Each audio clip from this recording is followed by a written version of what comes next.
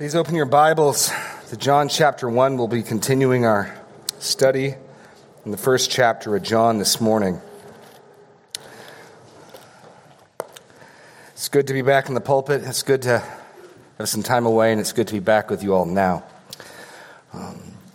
This morning we continue working our way through the first week of Jesus' ministry. John has taken pains to lay out the events for us following his prologue as a tight series of days. You'll remember it began with the day the Jews from Jerusalem sent people to question and interrogate John the Baptist, why he was doing what he was doing, and then starting in verse 29, the next day. And that's the day when John sees Jesus coming towards him and points him out and says, "Behold, the Lamb of God who takes away the sins of the world." And we spent an entire Sunday just considering that rich phrase.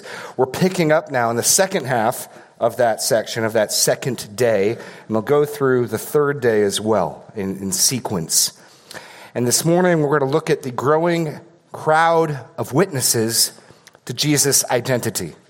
So in the prologue, John the gospel writer has told us who this is. This is the Word who was with God and was God. This is God's own fellow, and yet one upon whom the title God rightly fits. He's the only begotten from the Father.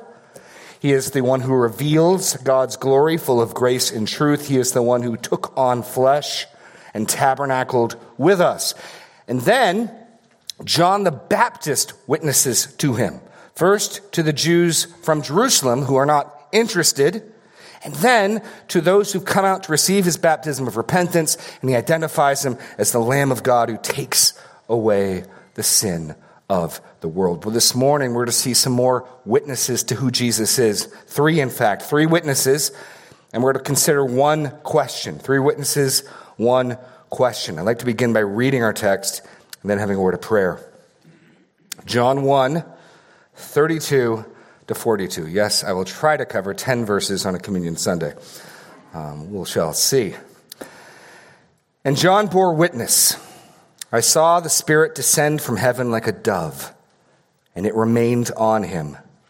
I myself did not know him, but he who sent me to baptize with water said to me, "He on whom you see the Spirit descend and remain, this is he who baptizes with the Holy Spirit.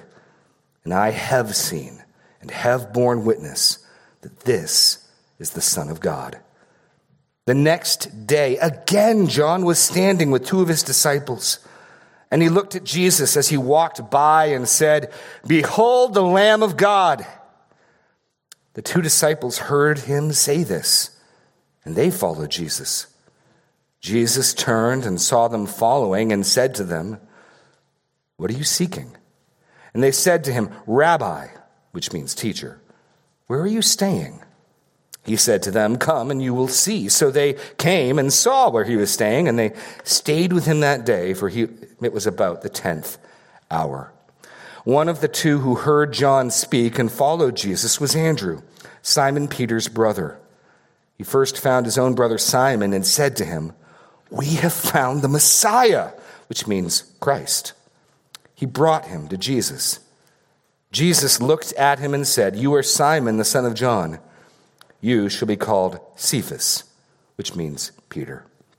Lord God, as we consider the testimony of your word and the many witnesses to the identity of your Son, Lord, I pray that you would give us hearts that seek the glory that comes only from you and not the glory that comes from man, that we may want Jesus more than the things of this world, that you would cause them to grow strangely dim in our own eyes, that he might be glorious and great. We might entrust ourselves to him. In Jesus' name, amen. Now again, I apologize for breaking up this section. Last time we were here, I thought the title, "The Lamb of God who takes away the sin of the world," was so rich, so profound, so packed full of meaning. I just didn't have time to finish John's second witness in the second day. So we're going to pick that up this morning. And then when John again says, "Behold the Lamb of God," we're going to move much more quickly, having tarried the first time. So 3 witnesses to Jesus' identity. The first In verses 32 to 34 is the witness of the Spirit. The witness of the Spirit. Now it's John's witness, John the Baptist, not John, well, it's John the Gospel writer's witness to John the Baptist's witness to the witness of the Spirit. For simplicity's sake, we're just going to say the witness of the Spirit. And John bore witness, I saw the Spirit descend from heaven like a dove, and it remained on him.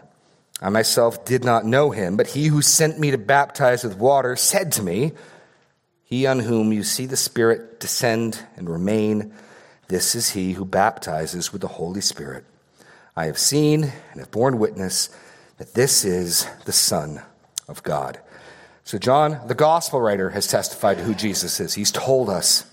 Then he introduces the testimony of John the Baptist, a well-known man regarded as a prophet by the people. And we see again and again and again he testified to who Jesus was. Well, part of John's testimony was to tell them about the testimony God, the Holy Spirit, gave to Jesus. John saw the Spirit descend from heaven like a dove.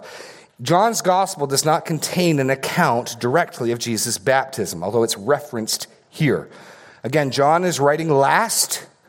He assumes many of his readers are familiar with the events of the gospel narrative. We see that even in this text. Look at how Andrew is introduced. Andrew is introduced as Peter's brother. Before Peter is introduced as Simon, before he gets renamed as Peter. The assumption is, if I'm trying to tell you who Andrew is, he is Peter's brother, and the assumption is many of his readers would understand who Peter was. And so John can reference Jesus' baptism without narrating it. So as we looked through Luke's gospel, we saw the events of Jesus' baptism. He came out, and John the Baptist initially said, no, you should be baptizing me. And Jesus said, permit it, that all righteousness may be fulfilled. And John relented, and as he baptized Jesus, the Holy Spirit in the form of a dove descended from heaven. God the Father said, this is my beloved Son in whom I'm well pleased. These are the events John's referencing. So even though John's gospel does not contain an account of Jesus' baptism, it does reference it, and that's happening right here. And John is testifying to the significance that he saw. We know from Jesus' baptism that there's significance for him, encouragement for him. Many of those who were present only heard thunder. This wasn't primarily a sign for those watching, but apparently it was also a sign of confirmation for John the Baptizer, because he got a lot from it. He saw the Spirit descend from heaven. And then we learn that Jesus was anointed by the Spirit at his baptism. Now, there's a lot of discussion of Jesus as the Christ. And we've previously considered that Christ and Messiah and anointed are Greek, Hebrew, and English for the same thing. Christos, Messiah, and anointed are Greek, Hebrew, and English for the anointed. Well, what exactly does it mean to be anointed? Well, in the Old Testament, when a prophet or a king was anointed, the priest would come and pour oil over his head. So Samuel anointed Saul as king. Well, that pictures God's true anointing of his anointed one and the Spirit descending upon him. And so here, John the Baptist, with this sign, sees Jesus being anointed by the Spirit of God. And this links with, if you turn in your Bibles to Isaiah chapter 11, Isaiah 11, with the identity of the coming one. This is Jesus' baptism, both in water and in the Spirit. Isaiah 11, starting in verse 1, there shall come forth a shoot from the stump of Jesse, and a branch from his root bearing fruit. And the Spirit of the Lord shall rest upon him, the Spirit of wisdom and understanding, the Spirit of counsel and might, the Spirit of knowledge, and the fear of the Lord. And his delight shall be in the fear of the Lord. Or Jesus' other passage that he enjoyed quoting, we saw in Luke, Isaiah 61, the Spirit of the Lord God is upon me because he has anointed me. There, the Spirit being upon the prophet is equated with the anointing, the Messiah-ing, if you will, Christosing, to bring good news to the poor. He has sent me to bind up the brokenhearted, to proclaim liberty to the captives and the opening of the prison to those who are bound, to proclaim the year of the Lord's favor and the day of vengeance of our God, to comfort all who mourn. So when you ask yourself, what does it mean Jesus is the anointed? When was he anointed? With what was he anointed? He was anointed at his baptism by the Holy Spirit. And John saw it, and he understood. And he's communicating that now to those who will listen to him. Not only does the Spirit anoint Jesus at his baptism, but the Spirit abided on him.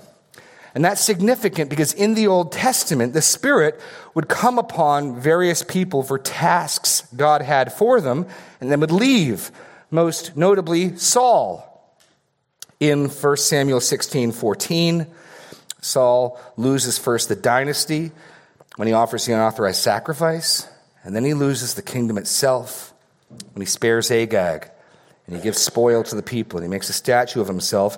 And we read these terrible words in Psalm 16:14, "Now the Spirit of the Lord departed from Saul," which is why David, in Psalm 51, after he's killed a man and stolen his wife, prays and says, "Cast me not away from your presence, take not your Holy Spirit from me." So unlike all of these other anointed ones, and the Bible can speak of Saul even as the Lord's anointed, that's why David won't strike him down, the anointed par excellence, the true, final fulfillment of the Lord's anointed comes, and the Spirit does not temporarily remain on him, but he abides on him. So John saw the Spirit descend from heaven like a dove. Jesus was anointed by the Spirit at his baptism, and the Spirit remained on him. And that then is what communicates Jesus' identity to John. He says, "I myself did not know him, but he who sent me to baptize with water said to me, 'He on whom you see the Spirit descend and remain, this is he who baptizes with the Holy Spirit. And I have seen and borne witness that this is the Son of God.'" And so we learn the Spirit revealed Jesus' true identity to John. Now, John saying, "I myself did not know him," I think primarily means I did not know who he truly was. We considered last time that it's possible John had not laid eyes on Jesus since his childhood or before. But I think that the true implication here is I did not know who this one truly was. John only is aware of and able to make such bold declarations about Jesus, not because he's smarter than the average bear, not because he's put it together, but because God has revealed it to him. He's not taking credit for his knowledge. This is the Lamb of God who takes away the sin of the world. He's not taking credit for his knowledge that he who comes after me is greater than me, for he was before me. Rather, it's revelation. He's dependent on God revealing his identity to him. And he realizes through this sign that God the Father spoke to him and told him, the one you see this happen to, this is the one who baptizes the Holy Spirit, that Jesus then is the one who baptizes with the Holy Spirit. Now, the word baptize is sometimes unhelpful because we don't translate it. Baptize is just transliteration of baptizo, which means to dip, dunk, or immerse. I like to talk about dunking John. This is the one, he says, who will dip, immerse, baptize with or into the Holy Spirit. Now, this is a reference to the New Covenant passage in Ezekiel 36. Turn there quickly, if you will, Ezekiel 36. This is also the text that Jesus is referring to, I believe, in his discussion with Nicodemus. You must be born again. In Ezekiel 36, the Lord God makes this great promise, starting in verse 22. "Therefore, say to the house of Israel, thus says the Lord God, it is not for your sake, O house of Israel, that I am about to act, but for the sake of my holy name, which you have profaned among the nations in which you came. And I will vindicate the holiness of my great name, which has been profaned among the nations, and which you have profaned among them. And the nations will know that I am the Lord, declares the Lord God, when through you I vindicate my holiness before their eyes. I will take you from the nations and gather you from all the countries and bring you into your own land, and I will sprinkle clean water on you, and you shall be clean from all your uncleanness, and from all your idols I will cleanse you, and I will give you a new heart, and a new spirit I will put within you. And I will remove the heart of stone from your flesh and give you a heart of flesh. And I will put my spirit within you and cause you to walk in my statutes, to be careful to obey my rules. And you shall dwell in the land that I gave to your fathers, and you shall be my people, and I will be your God. When Jesus tells Nicodemus in chapter 3, you must be born of water and the Spirit, you must be born again, I believe it's this passage he's referencing. And there are other passages. We could look at Joel 2 and the promise that in the latter days, God will pour his Spirit out on all flesh. But the point is this. John's baptism was one of preparation. It was one of water. Jesus is pouring, dipping, immersing with the Spirit. Now, we know this will occur in its fullness in Acts 2, but even at the end of John's gospel, Jesus will call the disciples, breathe on them, and say, receive the Holy Spirit. This is setting up all of that. And for our purposes here, this is more signification that Jesus is greater than John. Jesus is the promised one, the Lord's anointed, on whom the Spirit descended and remained, the one who baptizes with the Holy Spirit. So John sums up his testimony, and I have seen and bore witness that this is, now the ESV has, back in John 1, the Son of God. It does have a footnote that I think is helpful. It does have a footnote, or his chosen. And I think narrowly that's a better reading. Either one would work, and both would be true. It seems more likely that a copyist would take an obscure term like the chosen and switch it back to something much more familiar in John's gospel like Messiah than the opposite. And if that's right, if the blank here is Jesus is God's chosen one, then this is a link to another significant messianic text, Isaiah 42. You know this one.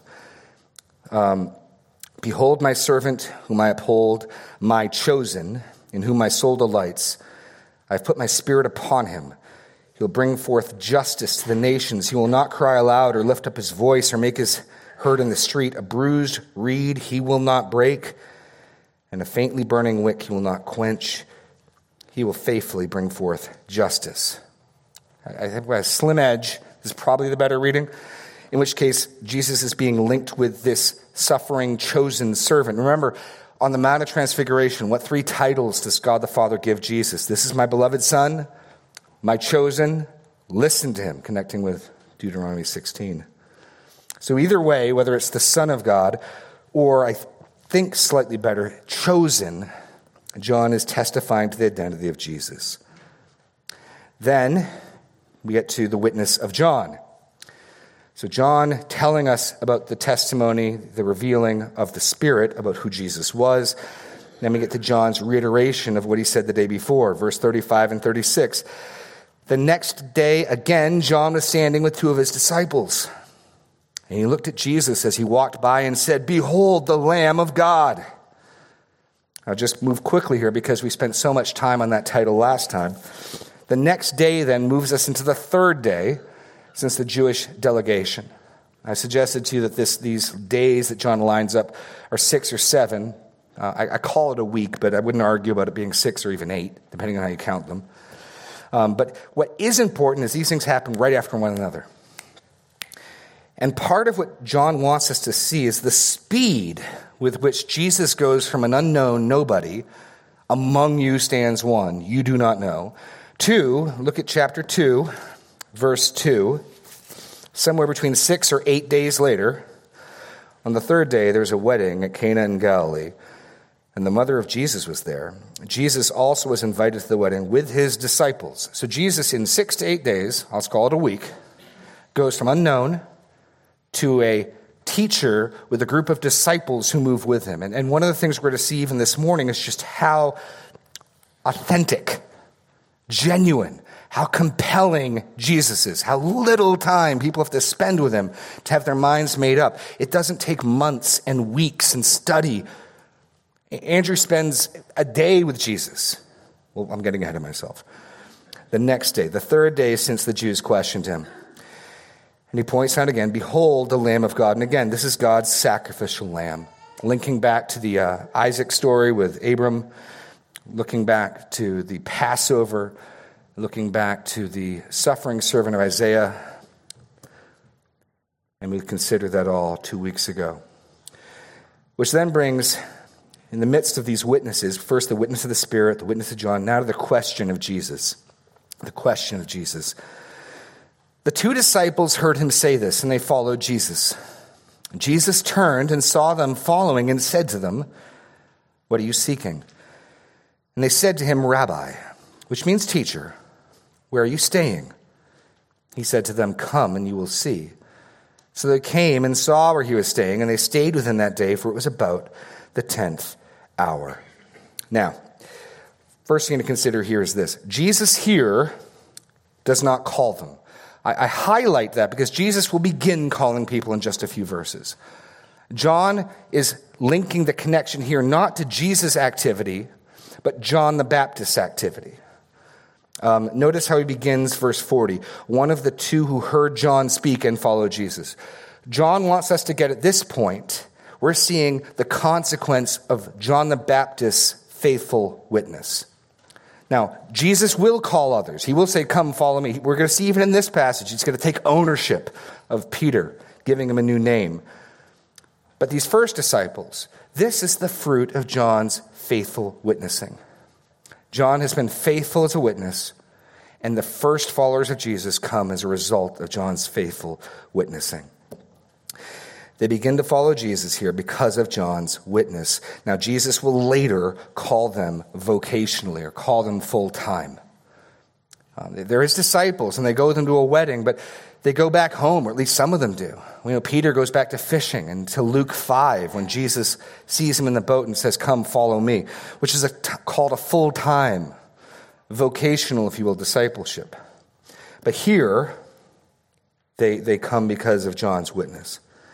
Now, Jesus notices them, and I love this. I love how gentle our Savior is, and yet how pointed he is. He doesn't send any away, but he does care about why people come, and he asks them a pointed question. He sees them following him. He looks at them and says, "What are you seeking?" Now, that's the question, isn't it? That's the question. Now, they don't answer it directly, but I think by their answer, they do give an answer.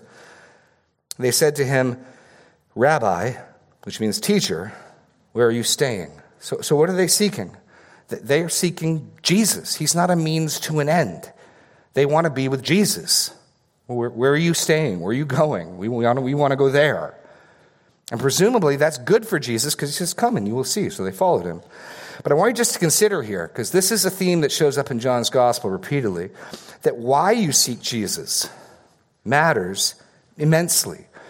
This is one of my concerns with some of our evangelism, and we put forward Jesus as the one who gives your life meaning, or Jesus is the one who will fix your marriage, or Jesus is the one who will give your life purpose. And that's true to an extent, but if that's the only reason you're coming to Jesus, I don't think that's a terribly good reason to come to Jesus. And John's gospel, turn over to chapter 5, is filled with people seeking Jesus for other things, and Jesus will have no part with them.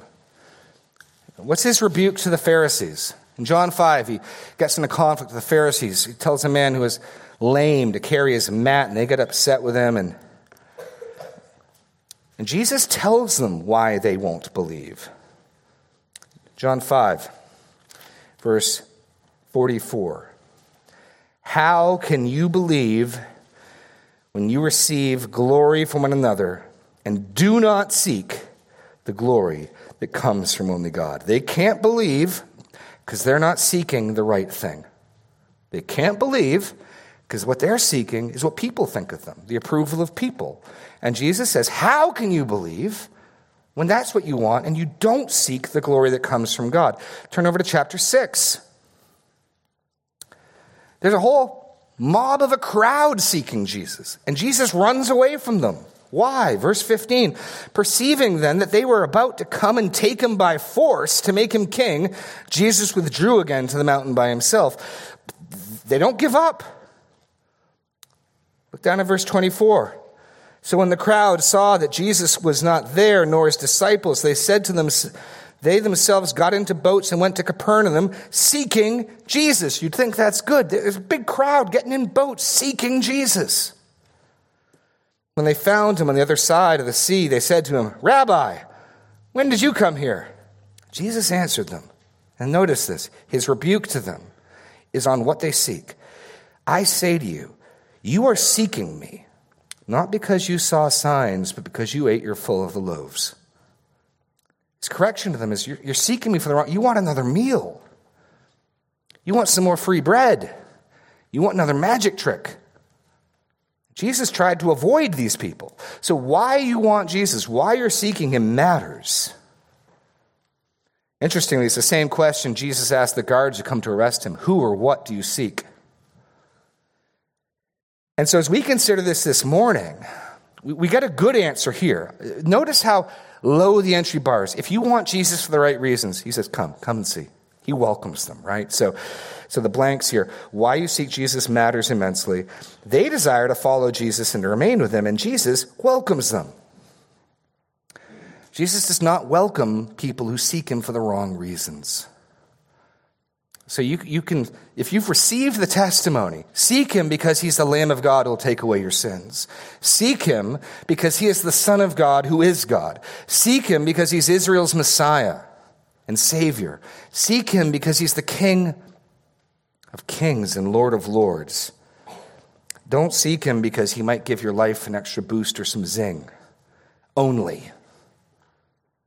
Seek him for who he is. Remember, this gets back to John's purpose in writing. I write these things that you might believe that Jesus is the Christ, the Son of God, and that by believing you may have life in his name. So Jesus asked that pointed question, and they pass. We just want to know where you're going because we want to go with you. And he welcomes them. The one who is God in the flesh, come, you will see. So they came and saw where he was staying, and they stayed with him that day, for it was about the 10th hour. It's about 4 p.m. They're counting most likely from dawn. And so the sun's starting to get low in the sky, and they stay with Jesus. And just imagine the fellowship, the time they had with him. And Jesus welcomes them. I mean, this is the same Jesus who said, I turn none away. I say this frequently when we talk about election, predestination, divine sovereignty. Everyone who wants Jesus can have him. No one gets turned away who wants Jesus. What does matter is why you want Jesus. And Jesus is meek and gentle, and he welcomes those who come to him for the right reasons. Jesus welcomes them to stay with him. Which brings us finally to the witness of Andrew. The witness of Andrew. Verse 40. One of the two who heard John speak and followed Jesus was Andrew, Simon Peter's brother. He first found his own brother and said to him, we have found the Messiah, which means Christ, and brought him to Jesus. Jesus looked at him and said, you are Simon, the son of John. You shall be called Cephas, which means Peter. Now, there's a lot of speculation about who the unnamed disciple is. It's possible it's John himself. That would explain how he knows the timing of everything. But we don't know, and he doesn't tell us, so presumably it's not terribly important that we know. There's an unnamed disciple, and there's Andrew.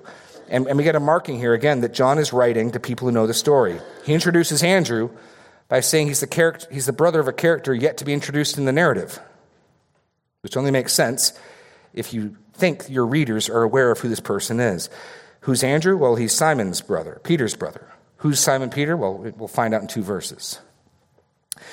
Now, Andrew first found his own brother Simon, which could mean one of 2 things.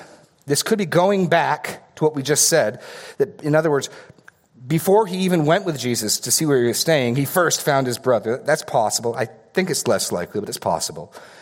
I think more likely, there's an implied day here, that he spent the day with Jesus, with the other unnamed disciple, and then first thing the next day, he finds his brother. Either way, it is short. He's either spent an evening with Jesus, or he's just heard the testimony of John the Baptist. And what I want you to get is how compelling Jesus was. There's no hesitation. There's no doubt. Maybe we found the Messiah. We found the Messiah. And I also want you to notice just the significance in this gospel of just being a faithful witness. Just being a faithful witness. Now, Peter, much more well-known than Andrew. We get much more text telling us about what Peter did. Peter's going to go on and be the head of the church, functionally at least. He's going to write New Testament epistles. But who brought Peter to Jesus? It's Andrew. Just be faithful and let God Let God decide the significance of what you do. You may not be a Spurgeon. You may not be a Luther. But you might be the one who brings the words of life to one.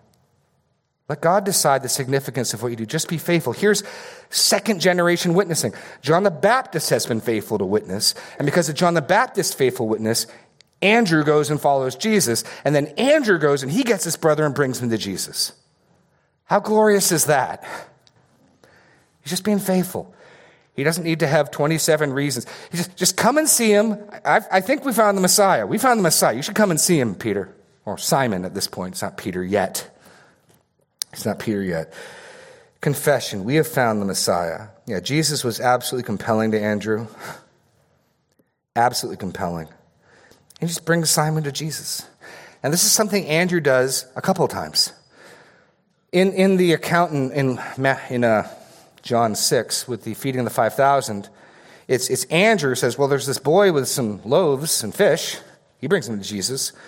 And later on in chapter 12, listen to this, John 12, 20 to 23. Now among those who went up to worship at the feast were some Greeks. Now they came to Philip, who was from Bethsaida in Galilee, and asked him, Sir, we wish to see Jesus. Now Philip doesn't take them to Jesus. Philip takes them to Andrew, who takes them to Jesus. Because Andrew, presumably, is the guy to take people to Jesus. He does that frequently. And what an amazing mark and testimony. Andrew doesn't have many deeds in the Gospels, but the ones he does ring and echo. He was a faithful witness, and he faithfully brought people to Jesus. He brought his brother, Simon, to Jesus. And now we see, at this point, I think John the Baptist is moving off stage. He's going to show up one more time in the Gospel, in chapter 3, where he's going to tell his disciples who are dismayed at the waning of his star and the waxing of Jesus' star. No. This is what I'm here for. This is what I'm all about. But now, Jesus is going to become active. Jesus is going to start taking charge. The first two disciples came because the witness of John. The next one, Jesus is just going to call. Look at verse 43. The next day, Jesus decided to go to Galilee. He found Philip and said to him, Follow me.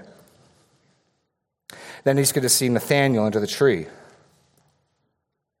So Jesus is active here. He's beginning to take charge and act. The camera has lingered on John the Baptist, both to see his faithful, repetitive witness and to see the first fruits of that witness in these first two disciples. But now, Jesus utters his first words in this gospel. Our central figure, the Word, the Lamb of God, the Son of God, speaks, and he takes ownership. He takes ownership.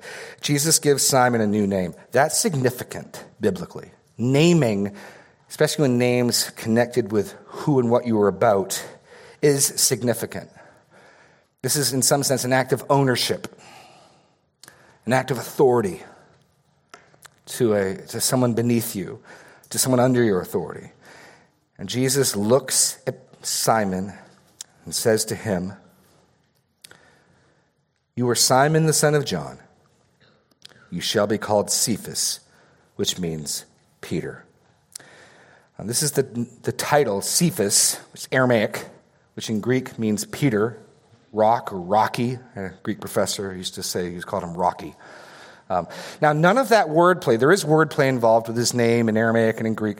None of that's highlighted here. I think John's purpose in highlighting is Jesus' authority, Jesus' function as a prophet.